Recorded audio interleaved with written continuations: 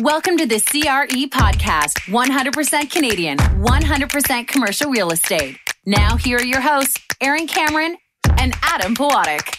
Welcome to the Commercial Real Estate Podcast, powered by First National. I am Adam Pawlak, sitting here with Aaron Cameron at the Canadian Apartment Investment Conference as part of our forum series.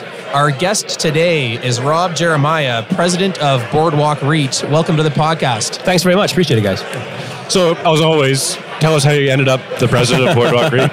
Well, it's funny because the founders of Boardwalk, Sam and Van Colius, I knew Sam from way back at university days, and very similar histories. Our parents are both from Europe. Sam's dad is from Greece. My dad is from Italy. They both came to this country off the boat. Both realized real estate's the way to go. Both were bricklayers, actually, the same as well, too. So both of our families decided to get into multifamily. So I basically was born into real estate. And from that point of view, got to know Sam. Sam was a few years ahead of me, started a very successful private company called Boardwalk. I joined in 1993, and I always say I've had 3 jobs in my life, and one was from my dad. So I basically haven't left there for 26 years.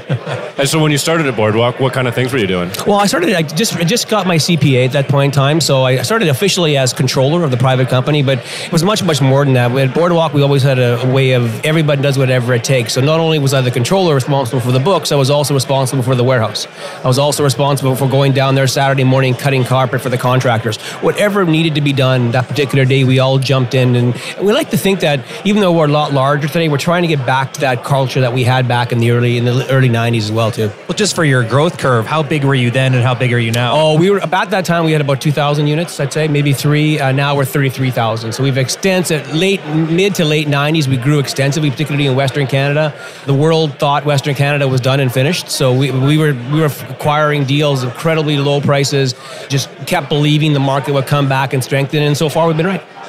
So what are the roles that you have throughout the company? Learning everything, I guess. Yeah, I learned everything. I started off officially as controller, but again, ran warehouses and then moved on to sort of the CFO public market side while continuing to have that responsibility. Were you the CFO for the conversion to the REIT? I was the CFO when we went public in 93. Okay. CFO when we listed on New York, and the CFO as a conversion to the REIT as well, too. Do you want to talk through what that experience was like? 'Cause that's kind of a fascinating transition of a business, right? It is. And what was interesting about, we almost joke about it, every 10 years, Boardwalk changes and does something. And so we were private, then we rolled into a small JCP company, a small junior capital. What was the motivation to do that? Because some still remain private. So why did you feel that was the right decision for you? Well, at that point in time, we knew we needed more liquidity. We knew we wanted to grow, we wanted to get bigger, and we just couldn't just do it. We love debt. We just couldn't do it on debt all alone. We knew we had to tap the equity markets to do that. And it was very difficult because back when we went public in 93 and 94, real estate was a 4-letter word. It took us like 18 months to get listed on Toronto. That's how difficult it was, just because they didn't want to see us. They didn't want to see another blow up in real estate on the markets. It still had a dirty word in the market. So we didn't give up. What was the Western Canada real estate market at that time? It was very tough. It's funny because we actually grew when things were very, very difficult. There were many, many years. We may have been the only, within maybe one of the 3 buyers in Alberta whatsoever. And we just loaded up. We just said, this is a great opportunity. We saw people wanting to leave the market. They were giving us incredibly good prices. They were giving us, on the pro formas, they were giving us 8-10% vacancy in perpetuity, which we knew we could deal with and create more and more value. But we were also very, very lucky. We saw cap rates go from 12 to 15 to 3. So I don't care how smart you are. Were you buying at a 12 to 15 Oh, yeah. then? Wow. Oh, buying a lot. We were buying stuff at 10, 20, 30,000 a door back then. Wow. Now it's worth 200,000-300,000. So was there a point in that 18 months sort of IPO process where you thought, you know what, let's not do this? Screw it. Oh, well, not so much let's not do this. It was more, Toronto Stock Exchange, love them to death, but they were trying to say, we don't want you guys here, so we're going to push you off. So it's funny because we finally got listed and we went on there. We actually sat down with the listing agent. He said, we tried to not have you guys wouldn't go away. So we said, no, you're right. And it's ironic because we came out at the same time WestJet came out. So Boardwalk out of Calgary, WestJet out of Calgary. We know Clive Meadows very, very well. Great company. They're going private. We're still public. That's all good for us. But it was a very interesting story, and I'm very proud to be part of a very good, big, strong team at Boardwalk. So given that you launched in tough times and obviously survived and thrived, the more recent downturn in Alberta, what was the strategy to get through that? Well, what's interesting about, people ask us all the time, what keeps you up at night? And to be honest, the riskiest part of our business is new supply. when you overbuild in a particular market, so what happened in Western Canada is we really didn't see decreased demand. We saw a significant increase of supply come to our market, all brand new, all funded with deep pockets. And historically, I've seen new supply come to the Western Canada market, but not to the amount we saw, say, back 2 or 3 years ago, deriving. But remember, to get them to the market 2 or 3 years ago, that means they started building it 5 years ago. So when the market was very, very strong and everybody was putting into it. But uncharacteristic of what we saw in the past was many of these large owners, and particularly the pension funds that were owning many of these assets, historically would try to preserve their balance sheet, would not decrease prices. They would keep the rents high and just say, well, we'll carry the vacancy longer than normal. It's not a big deal. This cycle, they all almost congruently dropped their rents dramatically. So we had a nice hybrid between the lower quality product and the brand new condominium rental product. We sat there nicely, and we sat there probably for too long, to be honest, and we got off our laurels and said, we know what we're doing. But the reality was, when these guys dropped their prices, you could get a brand new unit smaller than ours. Like the average size is significantly smaller than ours, but it was brand new. A nice amenity package. And that's the whole thing. Nice common areas. Massive. Felt nice when you walked in the front door. Oh, and that's today. Like if you look at today's market, it's all about amenities, all about the common areas. The suite itself is not nearly as important as it used to be. And you're not building though. We are actually. We actually have been slowly but surely. Back in 2012, we built one product in Calgary, expanded that a couple years later into Regina. We built those projects on extra land we had at our buildings. We didn't have to go out and actually buy the land. More recently, we almost completed a project in Calgary. We partnered up with RioCan. They had a great location by the University of Calgary, Brentwood Mall. Very unique location. Like, we're not a big fan of building new supply in an oversupplied market, but this is a very, very unique location, close to the university, right by the LRT or our above ground subway system in Calgary. But it also, we saw a niche in these markets. Many of the homes in that area are selling in the millions of dollars. And we found out this is Bretton Woods. Brentwood, yes. Yeah. And what we found was many of these individuals, they don't want to leave the community, but they want to downsize. So they're looking for a higher end rental product there's other condominium rentals in that area, but they're very, very small. Can you describe where that is in Calgary? Just it's northwest Calgary, very close to the University of Calgary. Okay. And so, what kind of rents are you achieving? Or are you going to market? We're about to start pre-leasing here in the next few months. It'll probably be Q2 when the building is actually completely finished. We believe like the market's improving dramatically. Right now in Alberta, it's about $1.30 a square foot, very, very cheap across the board. We do believe this high-end product will be north of $2 a square foot. Right. Again, bigger units, so obviously rents are going to be higher per square foot. The easy way to get a high square foot number is build small units, right? So we are in this for the long run. So we build stuff that we know people want to live for a long period. And if you're attracting downsizers, they're going to need more space. They need more space. They got a full basement of crap. Like they exactly. need. What do you larger locker sizes? What kind of things? Yes, did you some do? larger locker sizes, but we're not getting in. It's all about the amenities, even for them. So we made sure we have the nice common area, the nice big balconies, the nice patios where you can have your barbecue with your friends. High quality service. It's all about the customer, for sure. In terms of recovery, we had Michael Smith from One Properties come on to talk about the Ice District project. Yes. And his statement was that the pro forma they had right before the crash, that now they're finally leasing at those levels now. So he's saying that the rent levels have obviously suffered a dip, but have come back to where they were pre-crash. Are you finding the same thing in your own portfolio? Very similar. I think he's 100% right. That's a beautiful district up there, the Ice District. That's like Rogers Center is just incredible. I think that we're not, in our portfolio, we're not quite there yet, but we have a different approach. Probably we could mark our rents immediately and be back to where we were, say, 3.5 years ago. But our approach is much more customer friendly. So we're still achieving between 4 to 8% rental growth every year on renewals, which I think anybody would be happy with. But the reality was, we were giving away up to 3 months free on a 12-month lease 2 years ago.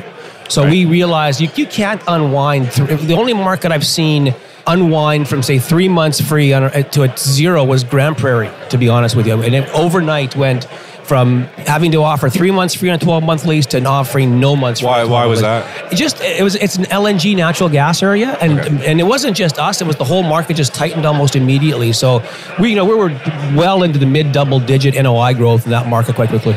So are you in buy mode right now then? We're always in look mode. Okay. And so we're buying. We've actually just started. We just partnered again with RioCan to do another building here in Ontario, where we just broke ground with one in Ontario as well, too, Southern Ontario, where we're very bullish on the How many projects do you have in Ontario? Because you're predominantly Western Canada. Well, we are, but we have about 2,500 units in London, Ontario, too. So we used to have a significant foothold in Windsor as well, too. But we sold that about 5 years ago. But no, we're in hindsight's always 2020. We probably should have kept Windsor and expanded more to Ontario earlier. But to be honest, when Ontario was starting to take off, Alberta was booming still. So it was difficult to make that decision. But there's only so much capital to go around. And that's the hard part, right? There's 2 times you plant a tree. One is 20 years ago, one today. So we'll just plant it today and keep moving forward. Well, the other good thing about real estate too is you don't need to be right 100% of the time to make money at real estate. Well, that's right. And I think we have to be right more often than not, I guess. I think we have to be fair. Like, we've all been lucky. We've seen cap rates go from 12 to 3. I'm glad you said that, because I feel like sometimes people forget that. We always talk about this as lenders, is like you have some borrowers that think they're the cat's meow or whatever, because look what they've done. They've built this great portfolio. No, you just rents have tripled since you bought that property, and cap rates have gone down by half. Like, you haven't done anything. Yeah. But and I think we've looked at a lot of the properties around, and if you look at the NOI growth over the years, and I've been around long enough, there's been an increase in NOI, but no way even close to the cap rate compression numbers that we've seen. So we all have to step back and shake ourselves a bit and say, hey, from 12 to 3, if you're at 3 now, where's it going to go? If it goes to 1, it's still not the same as going from 12 to 3. No. Yeah, and if interest rates go up, if they ever go up, the true operators, the strong operators will be the ones that survive. Well, exactly. And an interesting discussion. I know we're not here to talk about interest rates, but man, when you look at Europe and their negative interest rates, it's really interesting for our industry in that way there, because you see all these large bond funds who have all this capital that need to, if they put it in a 30-year bond, they're getting 1.5%. If rates go up 50 basis points, it's worth nothing. So there's a lot more competition coming into our market to buy than we've ever seen before. You're finding foreign investment looking to use as much foreign as I would probably say expansion of institutions. Like, I know we were in the U.S. a few years ago, met with a bond fund, and they were saying, they've redefined their definition of bonds to include real estate. Because the actual bond itself, they're scared. That bell in the background, if you can hear it, just means it's going to get quiet and we'll be able to focus a little bit better now.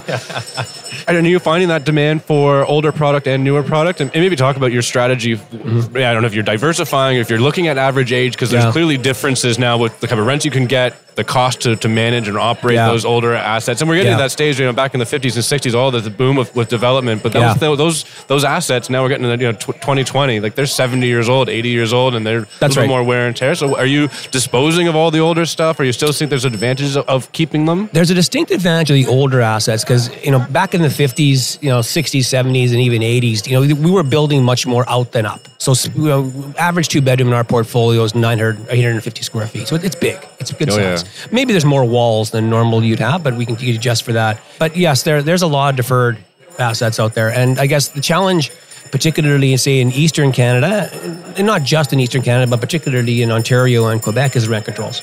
It's because it makes it very difficult to do a major renovation to a unit, and you got shareholders you have to keep happy as well too. I don't think you need 100% return, but it'd be nice to get more than 1% return. And that's tough on some of these investments you have to make. So the new stuff you're seeing here being built, driven, I think, heavily by the fact there is no rent controls on the new stuff being built. So you can price it. Don't get me wrong. Construction costs are out of control. Even guys we're partnering up with who are experienced builders in this market are going, we don't know. Yeah. Things are just changing. Well, one of the things we're seeing is that, in markets that may not seem like they need the units, for new builds, are leasing up very rapidly because, the vacancy in that market may be 5 or 6, which would arguably be stable, be a nice, good, stable vacancy rate.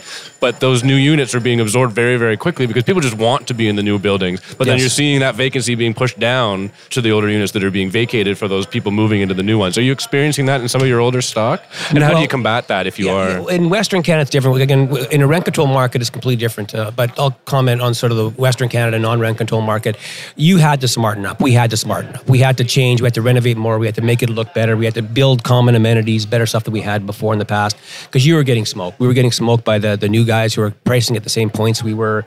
Our advantage of that was gone. We knew we were good at what we were doing, but we had to change. We knew we had to change. So we spent a lot of money, not just upgrading the suites, because what we learned throughout the process was it isn't just about the suite. It used to always be just more about the suite than anything. Now it's about the common areas, the amenities, the lobby, the hallways. The customer now wants, it's a home. And they want to be proud of their home. And they live in the building, not the unit. Yeah, they really do live very, we very hear much. more and more about community engagement. Yes, huge. And that's, huge. You'd rather keep your tenant in your building, right? Let them go to coffee shops, restaurants in your building, and having a whole sort of amenities suite that just allows them to live, eat, play, learn, all right there. Yeah, exactly. Give them a great location. With one of the big things we find in our portfolio across the country right now is one of the top 2 things people are looking for is security. It's tough out there. There's a lot of crime going on, and our customer, we survey our customers regularly, and the number one when we asked them, why'd you rent with Boardwalk, was the location was always the biggest one, the quality of service is there. But the fact that we offer a very high level of security was massive. And I was surprised. Don't get me wrong, I understand security is important, but I was extremely surprised how high it was in the rankings. That's interesting.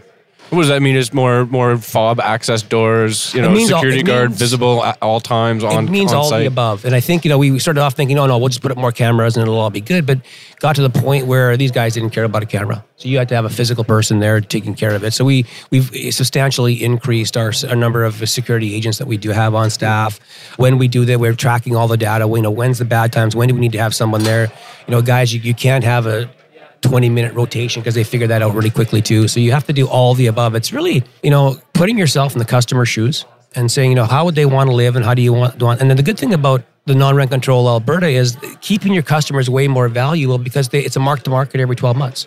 So it's a lot lower cost to have them stay and go mark-to-market than it is to have to turn the unit over and get mark-to-market. Mm-hmm. Has rent control deterred you from entering other markets? No, we actually have our second biggest portfolios in Quebec. Okay. So don't get me wrong, there are good opportunities for rent controls as well too. I think it's funny because I was on the way here today. I was talking yesterday with the car driver.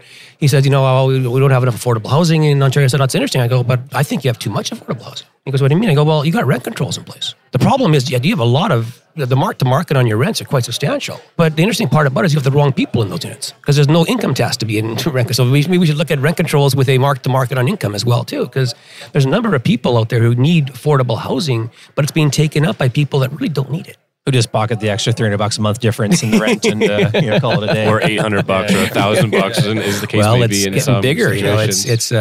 If we can switch tracks for a second, as a publicly traded REIT, how much time do you spend thinking about your unit price and dividends, on a quarter-to-quarter basis? Does that consume a lot of your thoughts, or do you think about longer-term goals? Well, we do all the above. I think we have a responsibility to all our key stakeholders, our customers, obviously, our resident members, our employees, our shareholders. But we do believe that if you focus on the company, focus on the people, focus on the customer, the results will come by themselves. And you can't ignore that, but you got to focus on that. So we are conscious of our per unit price. We actually did what I think was a very smart thing a couple of years. We actually cut our distribution, even though we didn't have to.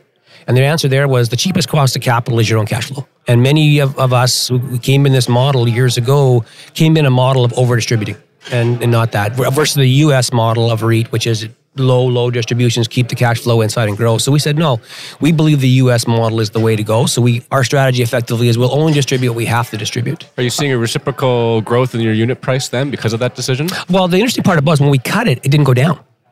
Right, so that was almost it was built-in growth. And normally, if you cut your distribution, the company's your price, of course.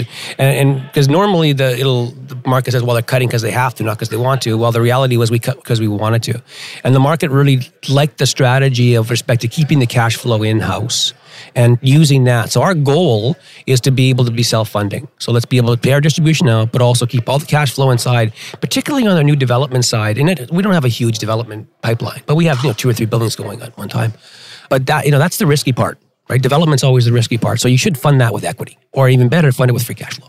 Right. So that's the focus of the development side. Let's work on these projects. Let's get them finished, get them rented up, use First National, borrow some money off them, and then re-lever and place that money. Because that's been our business for the last 30 years: is buy undervalued real estate, make it better, increase the NOI, get a great partner like First National, partner up with them, lever out of it, and go on.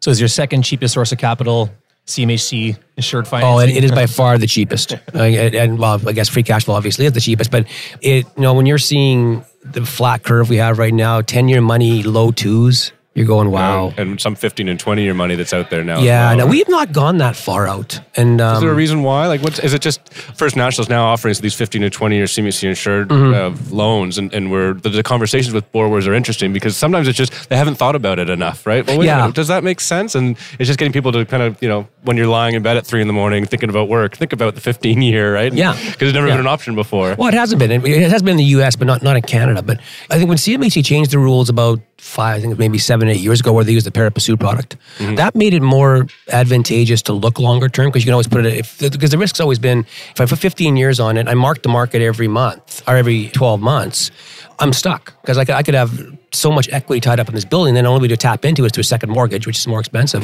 But with the pari passu product that CMHC has done, and I give them a ton of credit. Like, these guys are smart people, CMHC. They figured this thing out. And, I don't think there's a product like the CMHC insured product in the world. Like, it's not like Freddie and Fannie. And Mexico was looking at doing something like this as well, too. It didn't go as far, but so impressed with them. And just for clarity's sake, the Perry Passu facility they're referring to is the ability to top up your mortgage at the same cheap interest rates and not be locked into a declining balance over. It's effectively a top up, really. Right. Well, it is. And I think if you look at all the real estate classes and you say, well, even if you do a 5-year term on a multifamily product, that's still 5 times mark to market on your leases on a 12-month lease. So that's like a 20-year lease doing a 100-year term kind of idea, right? So there hasn't been the motivation, but now with the curve being as flat as it is, I don't know if that's just telling us that the rate's going to be down here forever. Maybe, who knows? Seems to be more and more what people are thinking these days. Which means cap rates will be down here forever too. Well, like and maybe even go lower. Again, we talked about it already, about the negative returns and negative bond yields in Europe. And one of our board members is a global investor, and he says, that's wow. Yeah, the negative mortgage rates in Denmark. I mean, what impact does that have on real estate? If you can get paid to buy something. What about, and we've talked about the older asset classes and your new builds. What about purchasing new builds? I mean, some of your competitors are buying sort of vacant. Yeah, we have too. And you've been doing that too. Yeah, we just is that a market you're more interested in? Because at least to some of your competitors that we're seeing, that's an attractive way to kind of get new product, get premium in the rents, but not have to go through the brain damage or the risk of the executing on the development. Yeah, you trade off lease risk for the construction risk, and we did that in Edmonton. We bought a brand new empty building, and we've leased up within. I think we opened it up mid-July, and we've already leased 60%. And so we know what we're doing in that area. So we're not as worried. But the difference, quick and simple difference is if it's finished and there's no risk, it's a bigger price. Yeah, so you're paying a lower cap. You're paying for it. So our objective is to partner up with the right people. But I think one thing we bring to the table, like if you look at our construction history now, the newest ones, we've partnered up with very good teams. RioCan's got some great locations. Who are those guys? Never heard of them. Never heard of RioCan either. Eh? Just Eddie Sunshine. That team is a very strong team. I love them a lot. But they have some great locations, and they know what they're good at, and we know what we're good at. So you put these two companies together that do individually good things and recognize that there's a good partnership. We're extremely happy with our relationship with RioCan. Almost done the first building, going into our second one. Redwood, which is another partnership we have here in Ontario as well. Two very smart people, know what they're doing. We'll bring to the table the ability to operate the assets. And that's the interesting part about this now is where did all this rental product come from? Well, there's been a material slowdown in condo construction. And affordability is an issue, and we joke about it a lot. We talk about $1.30 a square foot in Alberta and $3 to $4 or $5 here in Toronto. But you got to put it in perspective. If a friend of mine, her daughter lives in Vancouver, and she's spending $1,000 a month for a 1-bedroom room. Mm. So that's 20 square feet, 100 square feet, right? Nuts. So put it in perspective. If everything around that neighborhood is going to cost you $5 million to own, $5 a foot to rent is cheap. Yeah. Yeah, we're seeing that in Yorkville, right? In Toronto now, we're seeing those numbers come out. You don't want to be in a unit that size forever, but at a certain point in your life, it can make sense to live like that cheaply. Well, until you get your next leg up in whatever corporate chain you're chasing around. Well, yeah, but so much now is about location. Toronto, you look at that, everybody wants to be close to work, and it's downtown. And so you decide what you're going to do. You can go for a 2-hour commute and pay a little less, or you can live right downtown and live small. So would you avoid suburban apartments in your purchasing strategy? Well, we look for great locations. We're looking particularly for subway locations, no different than you would in New York or any other major city. Taking the subway or any kind of public transit. Well, yeah, it's huge. GO trains in the GTA are a big... Exactly. Those hubs, you can see the demand in those neighborhoods around a GO train stop. Massive, right? Because I take the train to the airport. I don't take cab anymore. It's 20 minutes of my time, and I'm sitting there. I'm on the internet. I can do whatever I want. I can read. I can work. And I know what's going to be there every 20 minutes. I'm going to get to the airport every 20 minutes. The stop, for those that know Toronto, you've got that Union Pearson Express, and it stops at Dundas West and Weston. Weston, historically being a not so nice neighborhood, but is now slowly changing because you can get on that stop and be downtown in 15 minutes. Exactly. Like almost nowhere else in the city that you can live and be downtown that quickly, that consistently. Exactly. If we took it a step further beyond suburban apartments, how small would you go? What's the smallest markets that you're looking in right now? Well, we want to maintain in major centers. We love Toronto, but we just can't see anything so far that's priced into our market. So we've sort of grown it a bit as well too. Historically, I'd probably say we're looking north of 1 million people in the market. I think the GTA, you have to expand that whole market to define that because of the GO train, because of all the other stuff that's going on in those markets. We've looked in farther east in Halifax, just difficult for us to justify that, but we think the opportunity still is, I think it's the biggest opportunity of recovery is still in Alberta.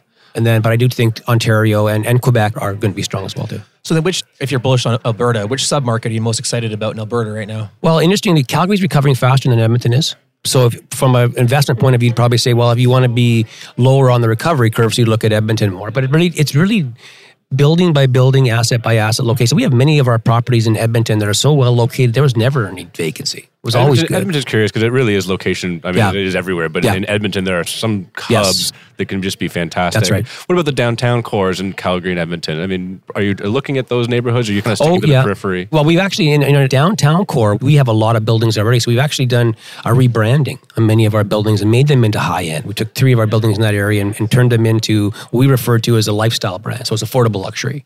Larger units, all the amenities. So we're competing head-on with a brand new rental product in that market because we had to. But we also bought some new in the suburban areas as well too, brand new, because you see, and those tend to be larger units. But the answer is we look for deal by deal, location by location. I don't want to just generically look. It was funny, I was watching CNBC this morning and Sam Zell was on there and they asked me, what market would you buy? And he goes, we don't buy markets, we buy buildings.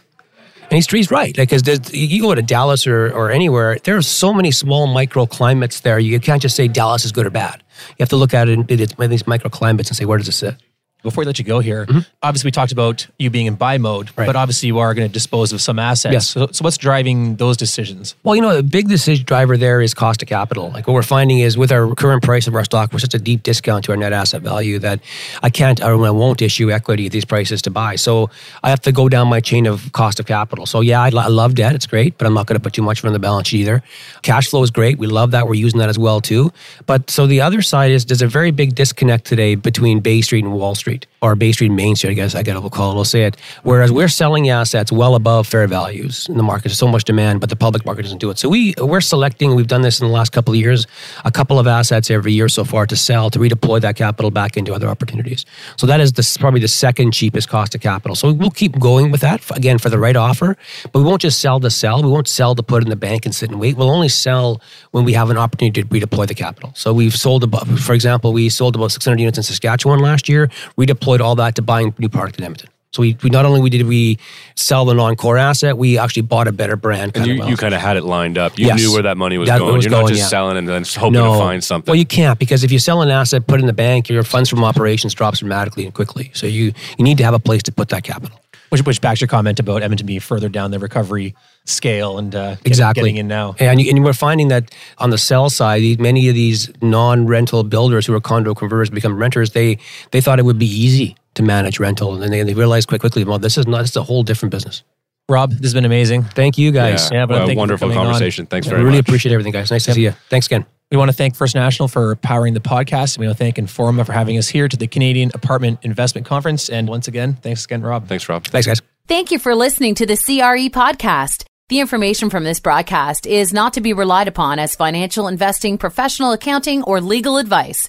First National Financial LP holds Financial Services Commission of Ontario license number 10514 and 11252.